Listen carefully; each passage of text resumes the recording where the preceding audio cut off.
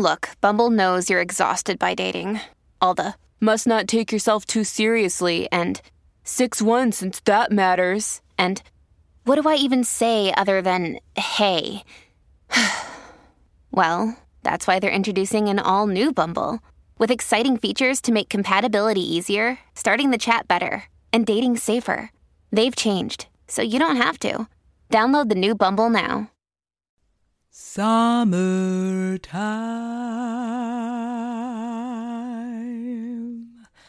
and the living is tricky, actually. It's tricky.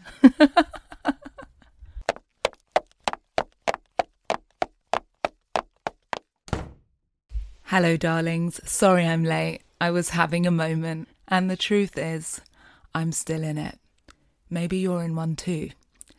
In the past few months, I've moved through a myriad of feelings and emotions in regards to the choices we are all having to make at the moment. It has felt sticky and awkward at best, but mostly heavy and cloudy. I guess in many ways we are all still finding the language for what it feels like to be alive at this time. Someone described the psychological experience like being in a library full of books that keep falling off the shelves, and we are all trying to frantically pick them up. And every time you replace one, more fall off, and so on and so on. Recently, I imagined life feeling like we are all in the garden arguing about a game of rounders while the kitchen is on fire. No, the house.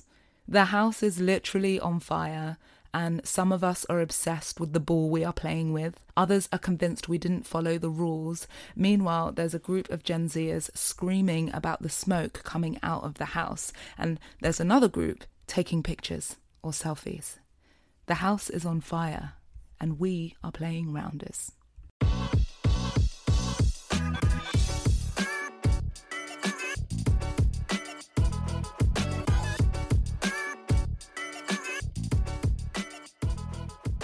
Okay, so what's this got to do with intuition?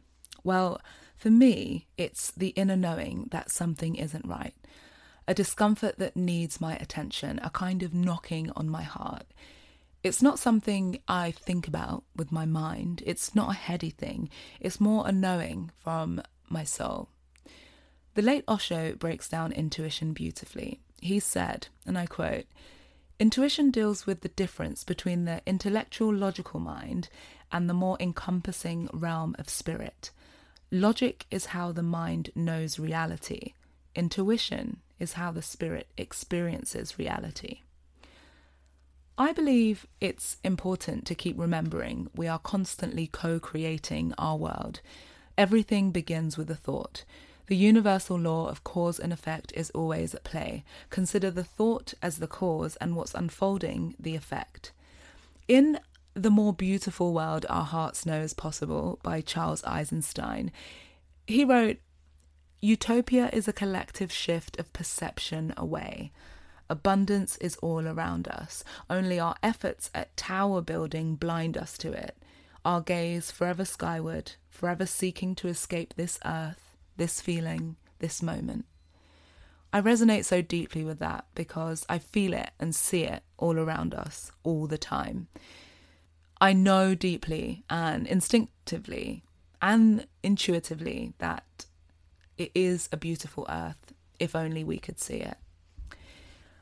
Okay, so in the midst of this infodemic and pandemic, amongst grief and division, creating spaciousness in our choices can be hard. Let me take the time to tell you that I am not there yet. My explorations are not those of someone who has mastered what to do in these times.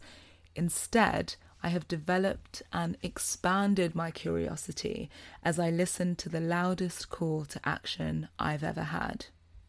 It has never been more urgent to recognize the difference between our inner voice and the chorus of fears that build up so quickly in our heads. For me, there has been an achingly loud and constant hum of spirit, urging me to speak, to write, to feel, to grow, to challenge the ideas put before me and resist the ordinary, obvious and base consumption of media provided by the apps on my phone. I know that there is a mesmerizing intelligence in our bodies, and our interconnectedness has the imprint so deep that even the hate that we sometimes carry cannot erase this. This is what I'm interested in. My intuition led me here to this podcast, and that was just the intro. I hope you'll stay with me for this episode. It feels urgent, and my procrastination nearly stopped it from happening.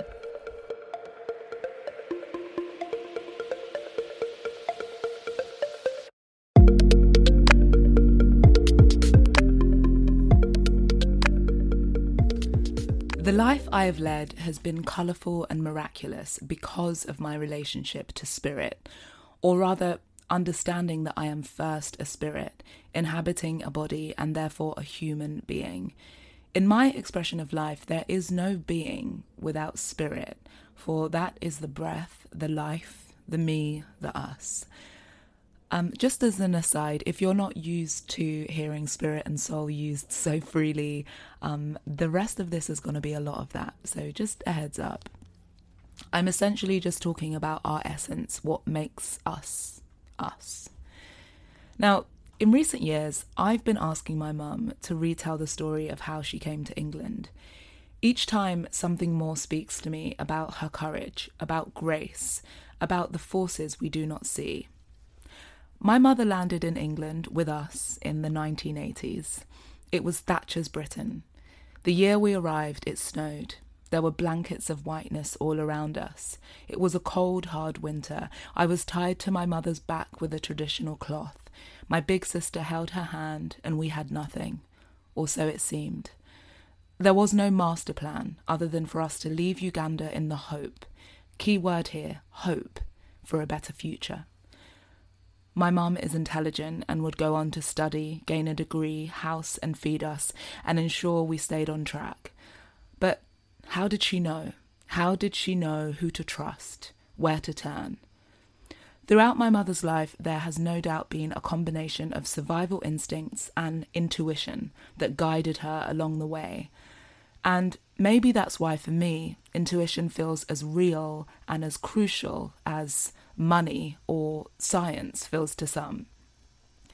For a lot of people who are born into wealth, born into a kind of certainty, born into a tangible, visible safety net, it's easy to dismiss and even overlook that which you cannot see, because maybe in their day-to-day lives they do not need to have hope. I don't know that hope is as urgent and as viscerally felt to people who are attached to a sense of security. What I'm trying to say is that I can only speak of the stories and the unseen forces that have shaped my life, and quite frankly, the forces that hold this world together. For example, love. Love is not an equation that can be counted and monitored. Love to me is the unquestionable guiding force that is beyond the why and the what and beneath the below. I speak of love with intuition because for me, both are felt by each person uniquely and unequivocally. I can't tell you what love feels like, but you know it.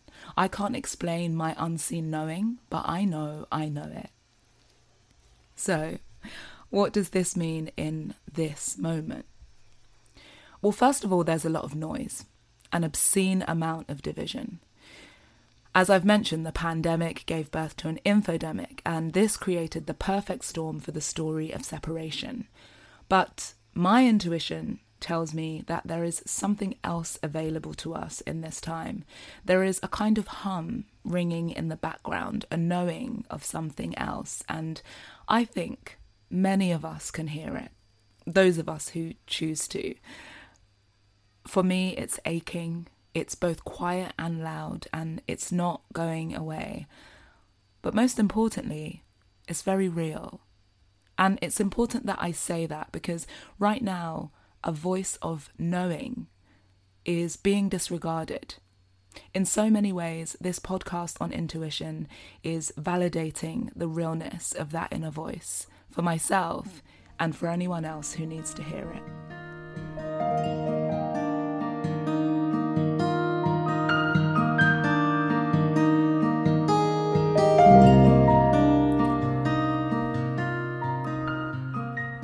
So here is the crucial part, and something I'm growing into.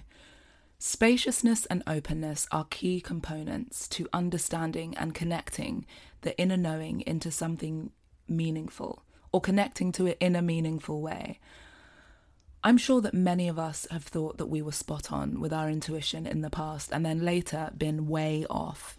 I have been off a lot, and there are times I've been on, but there are several things that I've noticed have been important when I have been on. The first thing is space. So these are kind of tips, maybe as a checklist, if you're interested in figuring out how to connect more to this intuition, this voice. Spaciousness, space within my mind, in my body, using tools like meditation, stillness, and just making sure that I really am in a clear place. Sometimes we think we're clear and we're really not. I know this too well. And then, very, very importantly, someone you trust to share these thoughts with. This can be a therapist or a mentor or someone who can offer you another viewpoint. That doesn't mean that you're taking that viewpoint, but it's knowing someone that you can trust, who you can share these thoughts with, and they might be able to give you another perspective, which might be useful in any final decisions. And finally, being open to the idea that there is always more than one way of looking at things. This has dropped in a lot for me in the past couple of months, and something I'm always working on. Intuition has a kind of humility to it. I think that it can withstand other opinions because it comes from a safe place in the body. It's not reactive or angry because it's coming from a deeper knowing. I'd like to add that I think that we can learn so much from experts, incredible minds who have spent years studying and focusing on their speciality. They offer insights that can be life-changing and groundbreaking. And what we can learn is that following our intuition and listening and learning can sit side by side. These things can exist together. And in many ways, the work is probably in finding the solutions together, asking the questions, following the curiosity that intuition brings up, while also recognizing that there are people who have spent many years taking the time to understand things that sometimes come to us later. That maybe a moment such as this has arisen so we could come together and build this bridge that holds all that is crucial for humanity to thrive. That maybe the ability to listen deeply with reverence and respect to those who know more is as important as nurturing and honouring our own body.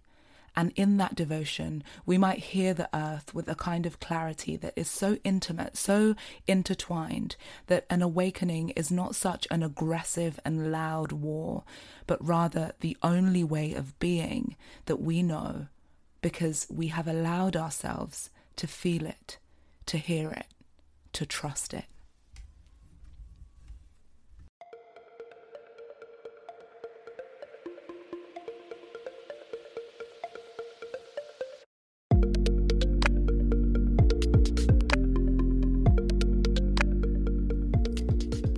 Thank you so much for listening. I am very curious to hear what you think. So please write reviews if you have enjoyed it, if questions have come up for you. Leave messages on Instagram if you like, if that's what you use. I haven't been on there that much recently, but please do. I will go there just to hear your thoughts.